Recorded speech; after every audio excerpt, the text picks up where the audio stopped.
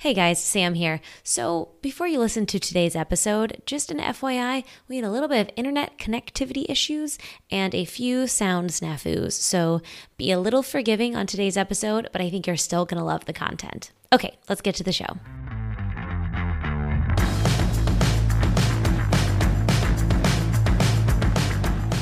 Hi, guys. Welcome back to the One Broke Actress podcast. I am your host, Sam Valentine, bringing you an honest account of actor life, plus a few lessons I learned in the process. And this is a special bonus episode because every month I sit down with my podcast producer, Helena Santos, and we just generally catch up on our acting life, what's going on. We also take some questions from you guys. It's just a general chit chat. So here we are in the month of June. And hi, Helena. How's it going? Hey, Sam, it's going good. It is June. What? I know. Your What is hair going looks on with that? fantastic. Oh, wow. Thanks for all. I guess no one can see it at home. And I'm nodding while you're talking, and no one can see that either. But such is life. Thank you. It's long for anyone wondering why she's saying that. It's long, and I just had an audition this morning, so it's all, not in a bun. Oh, great. Yay. Well, it looks fantastic. How you doing? Thank you. Well, thanks. I'm good, but I think what people really want to know is how was your shoot, Sam? How did it go? So what can you actually tell us? Like nothing. Let's just go right there. I know. Okay, so in the land of you can't tell us anything because that's just how things work. What can you tell us? I know you documented a lot of it on Instagram for people to follow, but we want to. They all want to know what's going on, how it went. I can tell you that I had 6 COVID tests, 2 rehearsals, 3 wardrobe fittings, including a contact fitting, like contact lenses, and 1 full shoot day. Amazing. So we should probably say that this is not a normal occurrence for co-stars. Not a normal occurrence. Typically, I've had wardrobe call me for co-stars and been like, these are sizes, cool, we'll fit you on set. And just roll. So this was a month-long process to get to where we are now. I shot it basically a week ago from when this podcast comes out. It was awesome. I was on an amazing set with very talented people who were very nice to me, which isn't always the case. They were super generous. Everyone, including the main cast, came over and introduced themselves to me while I was in hair and makeup. I felt very taken care of. And I feel like my COVID slate is clean, that I feel like very competent to go back to the next set whenever that arises. And I feel very fulfilled by the experience that this created. Yes.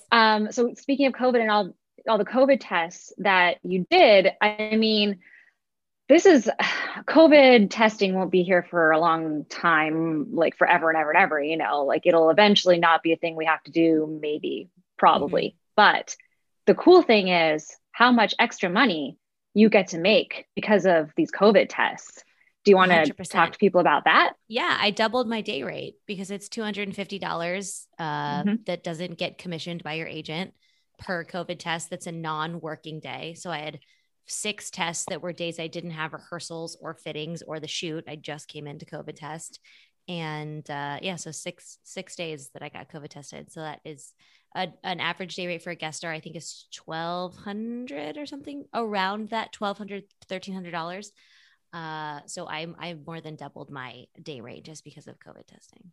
And interesting, the day rates in Canada, very different. The way that we're paid, very, very different. So anyone who's in Canada right now listening, that's going to be different for our union up here and what we get. But fun fact, the actors here now, when we do COVID tests, we're getting the same rate as SAG, as you guys. Before, don't hate Canadians, but we were getting paid an extreme amount of money per COVID test. It was like whatever your day rate for that is. So say our day rate here was arbitrarily, let's just say $700 because we make less per day than SAG actors because we get a buyout. It's this whole other system.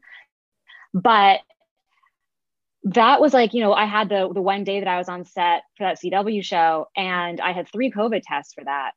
So you get this check that is like, wait, I worked one day. This is insanely amazing. And it's just, what a gift of financial. Yeah. Completely. I And mean, it's not that anymore. And it was extravagant at the time. And, you know, it's kind of like pinch yourself for it, but it's still pretty extravagant to think that you're making that much money, like $250 just to go and get something stuck up your nose, you know? I know. Pretty And awesome. when I justify, you know, I have friends who aren't actors and I tell them how much I made from this role, basically also because I'm not really for sure how much a rehearsal date is, because some of the rehearsals were also fittings. I don't know what they're going to combine into what, but I think that it's when I justify it to people, when they say like, holy shit, you made that for that much work, they're like, I'm in the wrong business. And I just want to like total all of the hours that I spent on the other 26 auditions I had so far this year that I didn't get, and say, actually, if you break it down, it comes to about like $18 an hour. You know what I mean? I mean, like if that, yeah, you could even say it's like $4 an hour if you're lucky, you know, totally. and all of the years of training and all of it just, I mean, it's like artists who, you know, what's that? I don't know if this is just like a meme kind of thing, but, you know, if you're going to ask Van Gogh to paint something and it took him 2 seconds, you wouldn't be like, oh, you're going to charge me that much for 2 seconds? It's like, well, no, you're actually paying for the gajillions of years of expertise and experience and all of that. It's not, that's where artists tend to give away what we do and work so hard for not enough money, you know, because people aren't seeing value in it in some sort of way. So yeah, totally. Well, and we live in a world that wants to pay people. This is such an interesting conversation, actually. We live in a world that wants to pay people per hour of work. Right. Whereas when did time become the ultimate delineation of value, right? Like it's a Absolutely. whole different conversation.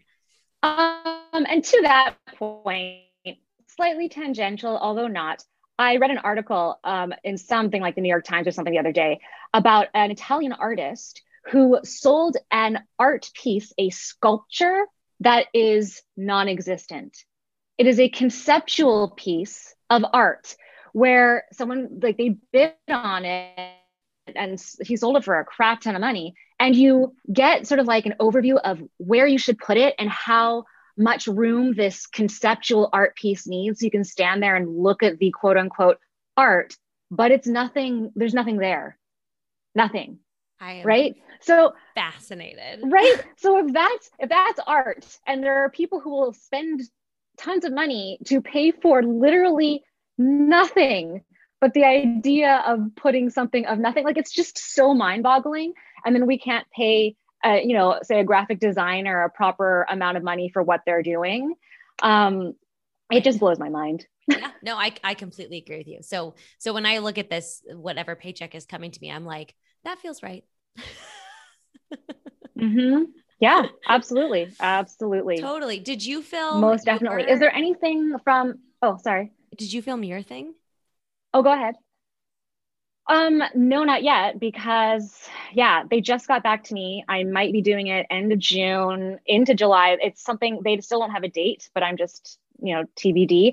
And it is now definitely just voiceover and not motion capture as well, which is, you know, fine by me. I'm excited to do whatever. And I'll just be in the VO booth. And then I ended up being shortlisted for something on I can't, whatever, it's just stupid. You can't say any of these things, right? But so I was shortlisted for a really cool show. But it's funny because normally you don't hear when you're quote unquote shortlisted. You only hear if you're on a veil or, you know, like if you're on hold or all this stuff. So it's kind of just like shortlisted now because of all of these things that aren't shooting for, and this doesn't start shooting till I think probably 3 weeks from now. And they're block shooting this series because it's for one of these fancy streamers and you can't say what it is, right? Right. So it's like, she's shortlisted. What are her avail dates? We'll let you know more, because they just want to know everyone's availability. So, you know, it could be me and 10 other people. I don't know. But you know, the fact that I know that I'm in the mix for something that would be really freaking awesome is a great feeling. Yeah. And I prefer that to not hearing anything. Like if I end up, you know, if my rep checks back in a couple of weeks from now and I'm no longer quote unquote shortlisted, or they haven't put me on a veil, or they haven't booked me, I like knowing that these people who I really, really want to work with saw my stuff and liked it enough to have casting check on my availability from, you know, for 3 weeks from now. So that's a great feeling. That's so nice too, because we feel like we put so many auditions just into the ether. So Yeah, to even to get that, like, you're one of our top picks, basically, like, kind of sentence, I kind of love it. I know, me too. It's a good feeling. It can, I know that some people hate that. They only want to know when they book something. They don't want it because it can cause anxiety if you keep thinking about it and thinking about it and wondering if you're going to get it or not. But I don't know about you, but I'm to the point where I'm just like, oh, yay, cool. Thanks for telling me. If it happens, it happens. If it doesn't, it doesn't. But I Yes. feel good knowing that I'm doing good work. And I think that's when it's important to me, that I know I'm Yeah. on the right track, you know? Totally. It's nice to know that you did your job well and you were Yeah. seen, and like, and not just did your job well, because you don't need someone to tell you that. It's nice to know that you were in the ballpark, right? It's like, oh, the choices I made kind of fit. Yeah, for sure. And you know what's interesting? I don't know about you, but like the things that I am being put on hold for and booking lately and stuff are not the things at all that I would ever expect to bring myself in for. And then I Interesting. just go in and I just randomly have fun, and I'm just trying, just like, okay, I'll try and be this character, this kind of thing. And it's not something that I would normally really if I was in casting, I don't know that I would bring me in, but then I'm like, sweet, cool, I trust you. And I guess my type is changing from what I in my head still think it is. Okay, that is something that is very interesting because so I had the first working actor workshop this past weekend, Mm. and the section on branding is, I think, really powerful in a lot of ways. And one of the spoiler alert for you guys who haven't made it yet, to the section, one of the big takeaways is that, like, as important as how much emphasis we put on branding and type and all that stuff is also, though, it's gonna change. Like, Oh it's yeah. gonna change, you're gonna grow. And it's like, it's actually a kind of exciting part about this business, because if your type isn't super castable or doesn't fit your vibe right away, you could grow into it. It's like the power of the long game. Hmm. Oh, and I wanted to bring up the Erica Bream's post that she did the other day Oh, about age yeah. in the industry. Yeah, please. And yeah, I saved it because this totally goes along with what you're saying right now. So Erica Bream, the casting director, put up a post on Instagram. I mean, now this is probably maybe 3 weeks ago or something, but there was a Q&A, and she asked people to just write in with their questions. Someone said, what are your thoughts on navigating quote unquote actresses who don't make it by 25? And she said, repeat after me, your age doesn't matter, in big block caps. I would spend all of my days on this soapbox if I thought it would help.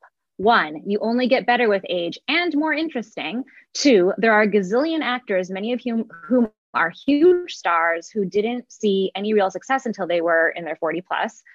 And three, in any other career, we would never expect people to have hit their stride by 25. Why is that any different with acting? It was so good. I love that she posted that. Well, and everything about that makes perfect sense. But we have a business that is like, Yes. if filled of people in magazines in their 20s, and like, this is how you get Mm-hmm. famous or successful or whatever it is. We just like really value that youth. But like, I'm so much more fun and interesting than I was when I was in my 20s. Oh my gosh. And not trying so hard. I feel like that's what I'm really learning about myself, is that I'm really more settled into things, and I care less about the outcome and or just doing something in a people pleasing kind of way. Now Mm-hmm. it's more really just about serving the character and the story, and not, I don't know, being the good actor. I have a Um, question for you. Do yeah. you think you could have gotten to this point quicker if you would have accepted something, if you would have learned something, or do you think it's something you can only figure out with age? Because I know we have a lot of 20 somethings who are listening to this. I know I needed the time. I mean, but that's not true for everybody, right? Like Mhm. I went to school with a couple of people who they hit it right out of school. They were series regulars, they were making the money, they were doing the thing, but their talent and their ability and their branding and the industry, what was available, it all just hit for the, I mean, industry at the time. It wasn't the right sort of you know what I mean? Like it just didn't quite click. But Mm-hmm. also I needed to grow up. I personally needed to do a lot of work on myself. And I think, I don't know if it's necessarily the skill and talent that I have has changed, but it's definitely who I am has made my work better, and my life experience has made my work better and different. And I don't know. I know that me as a person, I wouldn't have been able to do anything Yeah. very effectively. I don't know. What about you? I think I'm the same. I think I needed to grow up. I wanted to bypass all of that. I would have loved to have bypassed all Yeah, of of the course. nonsense and just taken the secret cheat code and gone to the next level. But I think that's kind of the magic of. There's a couple things about this that I love. That's kind of the magic of being in this business long term, which is something I can't stop talking about lately because I feel like it only gets better because the roles get better. You get Mm-hmm. more interesting. You have a life under your feet to where like going to audition doesn't make or break you. And also, as you get older, you and the casting people start to become the same age, and the producer, like, you know what I mean? Now it's not so much like a Mm-hmm. child begging for permission so much as two adults talking to each other, and it doesn't feel so needy, and it's so nice. Like now as I interview people for the podcast and stuff, I feel like I'm just an adult relating to another adult. And yeah, we come from different spaces, we have different lives. For example, I don't have kids, all of these things, but we're still two grown-ups. Mm-hmm. And I don't think I could have gotten here except with the purpose of time to be able to see myself on equal playing field as all the other adults, regardless of credits or projects or any of those things. Mm-hmm. I agree. And also, I think the longer you're in the industry, the more you realize that everyone, everyone is just making it up as they go along, really. Everyone feels insecure. Everyone's normal and human and living long. And that helps too when you contextualize it and realize that it's part of what people do and it's not everybody's whole lives. That Yeah, to me is really, really important. I love that. I love that. Did you have stuff pulled for us to talk about specialty today too? We found such a beautiful subject so far. Well, I do want to say on that age note, I loved how recently Forbes put the 50 over 50 list for women over 50, Mm. which was phenomenal because I mean, we need more of that, right? And there was a tweet from someone who said, I get tired of the under 40 list. Show me someone who got their PhD at 60 after losing everything. Give me the 70-year-old debut novelist who writes from a lifetime of love and grief. Give me calloused hands and tender hearts. I Yes. just love that. I just love that. I Yes. think we need to celebrate change and age and all of that a lot more than we do. But I wanted to say that for any Asian actors who are listening, the CSA is doing a global open call for Asian actors, Mm-hmm. and it's actually a phenomenal opportunity. So check out the CSA's Instagram. They have the link there and they have sides that you can choose from. The sides are really, really good. Oh, good. And then you just put something on tape and you send it on in, and it's going out to all of the casting people in the casting society. And it's just an incredible opportunity. So that runs until July 2nd, I think, is when you have to have your tapes in by. But just the fact that they're doing that and they recognize that, they maybe don't know enough Asian actors. There needs to be more Asian visibility, all of that kind of stuff. Mm-hmm. It's pretty awesome. And I was being kind of like lazy actor for a minute there, being like, I want to do this. I don't know. I'll take a look at the sides, blah, blah, blah, blah. And then I was like asking us to send in our stuff. They want to see the talent. And why wouldn't I do it? I was just having I just feel like sitting here moment. And then I realized, no, no, no, go read the sides. And then I looked at the sides and I got really excited. And I chose a Good. scene that I was like, oh my gosh, this is the most fun. It's actually the most fun I've had in an audition in quite some time. Like they have great sides. So Amazing. people will Amazing. get excited I'll if make sure that you're link Asian. I'll make sure that link goes Please, in the show notes too. please, and just go do it. Yeah, yeah. I'll make sure that link goes in the show notes to the Instagram post so everyone can see it.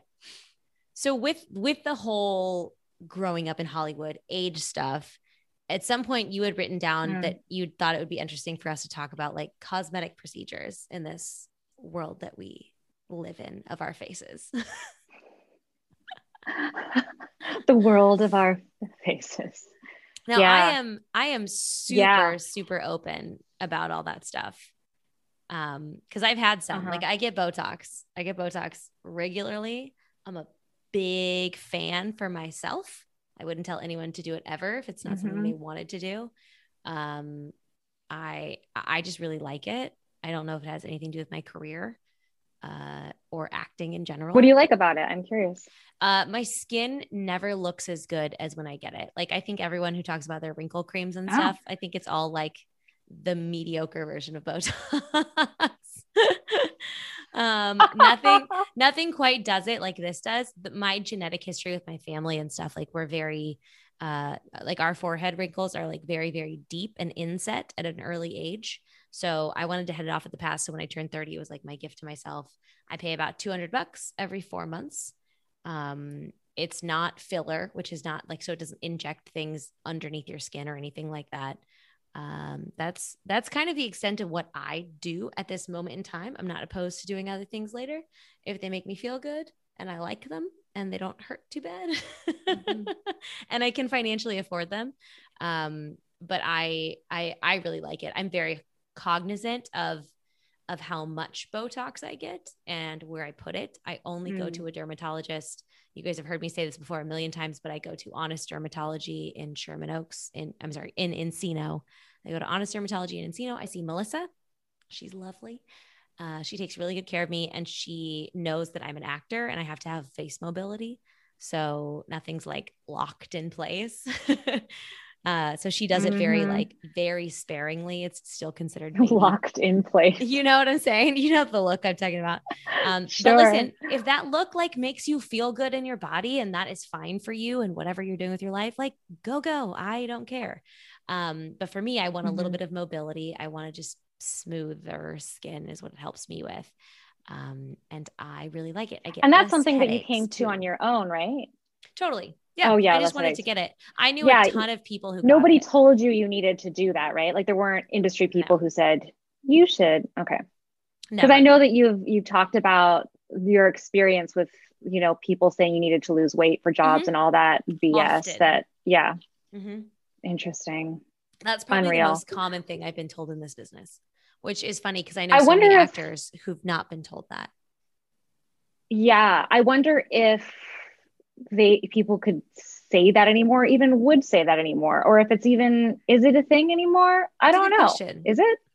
It's a good question. Because I mean, there was a whole period of time that, wow. I mean, this is probably like a deeper, long conversation, but the very, very, very thin women being the norm for series regulars, and a lot of women trying to get to that point and those sort of what the aesthetic was, which could be very unhealthy for people who it's just not the best for their bodies, I wonder if it was just the time that things were in, or if that's something that is still being told to women in Hollywood in the same way. Yeah, I don't know how much that's changed. I would like it to. But I feel like there's a lot more body diversity, though, a lot more leading women who aren't, a size 0, and it's a lot more accepted. And it's something that people are actually seeking and just being like, we can be any size, I think with people like Aidy Bryant and even Plan B, having a woman who's there's different people, there's something different out there. We're not trying to fit in a cookie cutter mold. Yeah, I think I don't know. Do you? I think kind of. Kind of, she says. But this is coming from me. Like I've never been told to look different than I do. The only time I've ever been told to look different in any specific way was in an acting class where my coach told me to not tan as much as I was, because I get very, very tan. And because of the color of my skin and the undertones of my skin, if I, like the Filipino side of me, if it gets too dark, I actually look orange on camera, especially against people who are white. And it can be problematic because, the norm for so long of how to color balance things was to white as quote unquote normal. So when you get different skin tones, it can be interesting. So I thought that was kind of fascinating. And yeah, so that's wild. I've never, that's so crazy to think about. Yeah, I mean, and that's why a lot of people just different skin tones. It can be a real problem. It can be not a problem. It can be difficult, and it's something that production, Hollywood, you know, it's part of the racist kind of undertone of everything. When you can see it too in older movies, like like a lot of people had no idea how to light like a Black character. It's very well, obvious. and a lot of people still don't. Yes. And I think was it Insecure, or there was a specific show that came out where they were talking about like all the actors saying how great it was to be on a set where the cinematographer was actually lighting for Black skin, and how empowering that was, and how everyone felt so good to be on that set knowing that they were like taken care of in that way. Anyways, oh my gosh, that's a whole rabbit hole I could go down for a long time, but I'm like from Botox all the way over there. But it's all the outward facing stuff, right? It's like forward facing things, and you know, we kind of led astray from like the cosmetology version of it. But I think as just as we are making moves to get more diverse voices, there are moves to get more diverse body types. However, I feel like the mainstay of the exceptionally thin female characters is still there. Interesting. And I don't know if it'll go away. We should also both like say that we both have thin privilege. We're both in smaller bodies. It's important to acknowledge those things, I think, because it's a bigger conversation I want to have, and I want to have some guests on next podcast season to talk about that too. Absolutely, because as much as I feel, you know, when I wrote an article about being kicked off set for being too big, I can't even fathom what that would feel like if I wasn't in the body that I was in. But anyway, Botox. and anyway, Botox. Well, the only thing that I have tried cosmetically is microneedling, because I have, when I was young, I had chickenpox at a very late age. I was 13 years old, and the scarring from my chickenpox is quite pronounced. And it's interesting because in my mind, they always look like so, like, I think maybe because I was made fun of in school a little bit, they were like, why do you have holes in your head? You got holes everywhere. And so to me, they're really, really intense, which they are in some lighting situations, but mostly people don't really notice or care. And it's just me. But I did try microneedling. It hurt a lot. It hurt a lot, but it was effective, and you need to go back 3 or 4 times. So I might do it because it actually does help your skin quite a bit, rejuvenates it, and brings out like all this like fresh skin and the collagen and all that kind of stuff. So I'm not opposed to, you know, anything that I think makes you feel better. And it's just one of those things where it's like anything, you know, moderation. I think that getting like addicted to procedures is something that happens to people. And I don't know. I think if something helps you, makes you feel better. Yeah. I'm all about moderation and not saying no to anything for anyone. It's everybody's own decision, and you know, power to you. And I think seeking out sources of information and very qualified people, especially because we are talking to a bunch of actors, your face fucking matters. It just does. It's just the nature of the business. So if you're going to do procedures, if you're going to invest in things, and this is, by the way, like by no means, none of these like expensive facials or things like that are things you have to do. You don't have to do anything. No. I would like to remind everyone that I did a very big show with very big people a couple of years ago, and all of the leads had horrible skin. They were like very famous actors. And I was like, this is good. This is good for me to see that people aren't perfect. And like, this is why hair and makeup have such a big job, and lighting is important, and all these things. Also, and this is why seeing things like, you know, Mare of Easttown and Kate Winslet specifically not wanting herself to be altered in any way in any of the scenes. Like, she wanted her body to be her body. She wanted her face to be her face. there was some interview she was talking about, she was on a cover of a magazine where they were taking her like Yes. smile lines around her eyes Yes. away. And She she's got like, really no, upset. I know how many lines are there. And like we need to show the real stuff. This is what we look like as humans. That's that her character too in that what didn't like is not an airbrush. By the way, great show if anyone hasn't seen it. So good. Her character's not an airbrush character. She's not put together. She doesn't put on makeup. Like she's like a busy mom doing her job, living this crazy life. And her having, cosmetic fixes on like billboards and stuff makes no sense for that role. So it's like, it's, and that's why I am cognizant of using filters on Instagram and stuff, because first of all, my first thought is like, I never want to meet someone in real life and disappoint them because I don't look like how they think I look, which is more about me than it is about them. But I really want to show like I have pores, I have like my face is a face, my skin is skin. It's not like, shiny and perfection. And, I think, I just have a real semi-hatred for what's happened with social media and filtering and all of it. There was an ad that came up on Instagram one day that was for, it's kind of like the Facetune thing, but it was literally your entire body. I can't remember if I sent this to you or not, but I know oh my God, those programs. I was so pissed. I was so pissed because I just thought about all of the teenagers and younger who this is what they think. Like they think you're not good enough as you are. And, I understand this is a weird conversation when we're saying, like, it's okay to get Botox. It's okay to do things, which it is okay. But also it's like, you're just fine the way you are. We're all freaking solid and fine and amazing and gorgeous. And, it's all of these quirky things that make us like great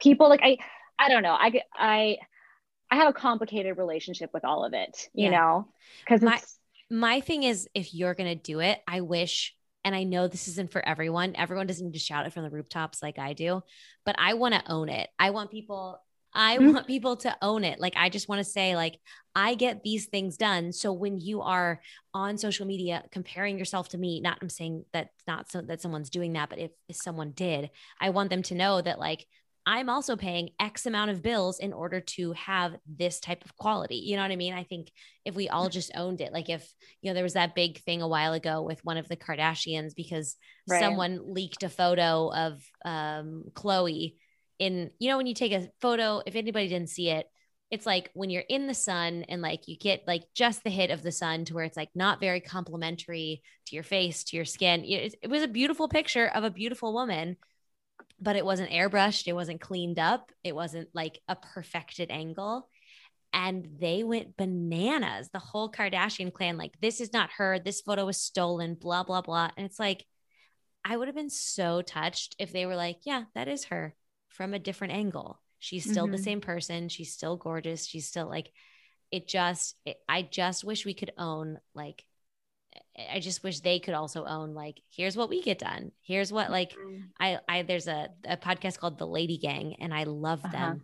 And they wrote a book, and one of the book pages is like, here's what we do to our faces. And they like highlighted all the areas that they've had fixed and what they've done and da. And I just love. I love that. Yes. I love the ownership of like, don't compare yourself to people in Hollywood who are spending tons of money to look a certain way because they also look like you. They're just paying for like touch-ups. Yeah. I mean, and we should also say that this is, we're sort of specifically talking to like a certain type, quote unquote, or a brand, because I mean, my husband, who is 18 years older than me, I mean, his concerns about what he looks like are completely different. And the older he looks, the more work he gets. And it's a totally different thing. It depends on there's so many different factors in all of this.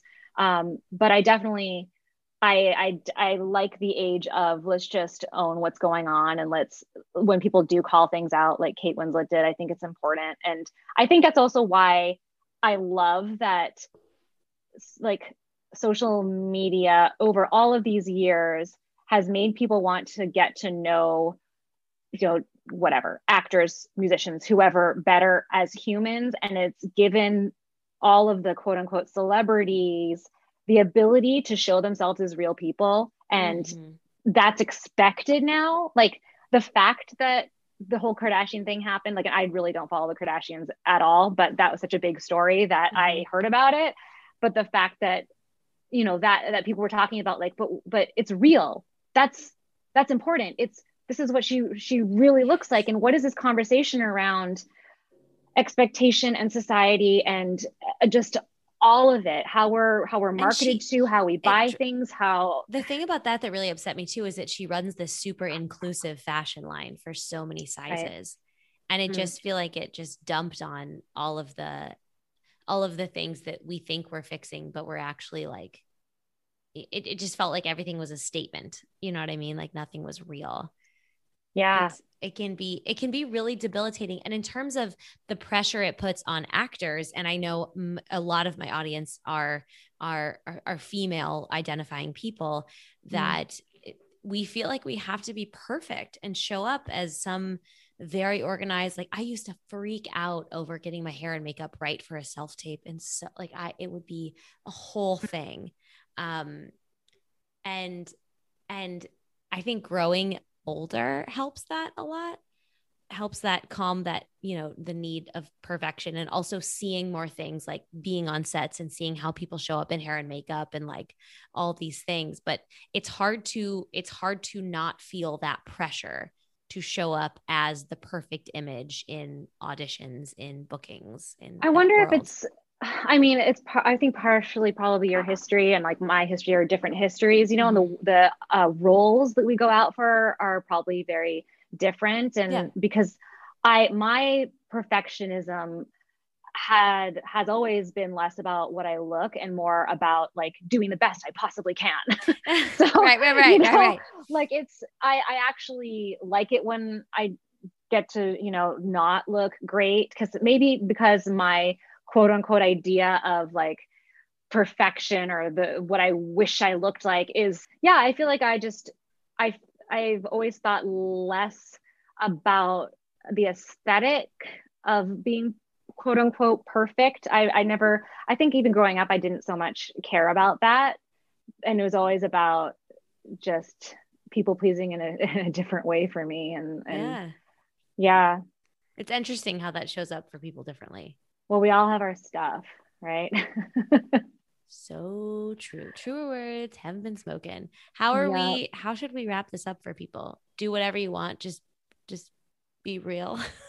I don't know, man. I mean, I don't feel like we're any authority on any of this stuff. Not even a little bit. I still have a lot to work on in this area. A lot. I think just that it's important to keep having this conversation, and I don't know. I would highly recommend diversifying your Instagram feeds if you don't follow people of all different sizes, of all different backgrounds, it really helped my mental health a great deal to and all disabilities and to make sure I was following people from all different paths of life, with all different aesthetics, with all different faces, with all different backgrounds, with all different bodies, like just not seeing thin, white, hot female bloggers every day really has changed my relationship with social media. Well, here's something interesting. For those who have Hulu, there's a really great episode. The New York Times, a New Yorker or something, has this episodic series. And I think it's episode 7 was about these TikTok influencers in the first Black Atlanta like TikTok house, because they're mostly all white TikTok groups, you know, collaborations, collab houses. And it was really fascinating because they started to get into the fact that TikTok's algorithm actually favors white faces and things that are light and bright. So it'll show Black creators material less. So the algorithm itself is racist. Yeah, that's a whole other thing. So yes, you know, it's important to diversify your feed, like, and go in and actually find like different influences, because the algorithm might not show you that to you, even if you want it to. So you have to actively seek it. Like search it out. Oh, that's really good to know. Ugh. On that note, should we go record some Q&As? Yeah, let's do it. Great. All right, guys, tune in tomorrow when we will have a Q&A episode based on questions from you guys, short and sweet. Thanks so much. Bye. Bye. Hey guys, real quick before you go, I just wanted to touch base with you about the Working Actor Workshop. I have culminated about 1.5 years worth of coachings at online schools and coaching private clients, talking to people on the podcasts, my own life experiences, along with many of the actors I know. And I have created the Working Actor Workshop to combine all of the struggles and questions and fears of the beginnings of our career and hopefully squash as many of them as possible. I want to answer all of the questions about finances and side jobs. How do you find your branding? When do you look for reps? How do you even get your foot in the door? Should you be networking? What even is networking? I want to help you guys all navigate this landscape. These workshops are going on almost every Saturday in June, and they're almost half sold out at this point.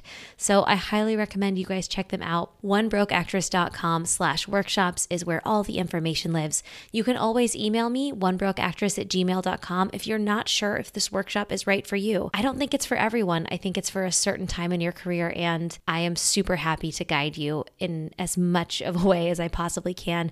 Also, if you know someone that this is right for, maybe it's not right for you, but your sister is graduating college with a theater degree, or your cousin is getting excited to move to Los Angeles, I want to meet them. Please send them my way. Thank you guys so much for listening, and I will talk to you very soon.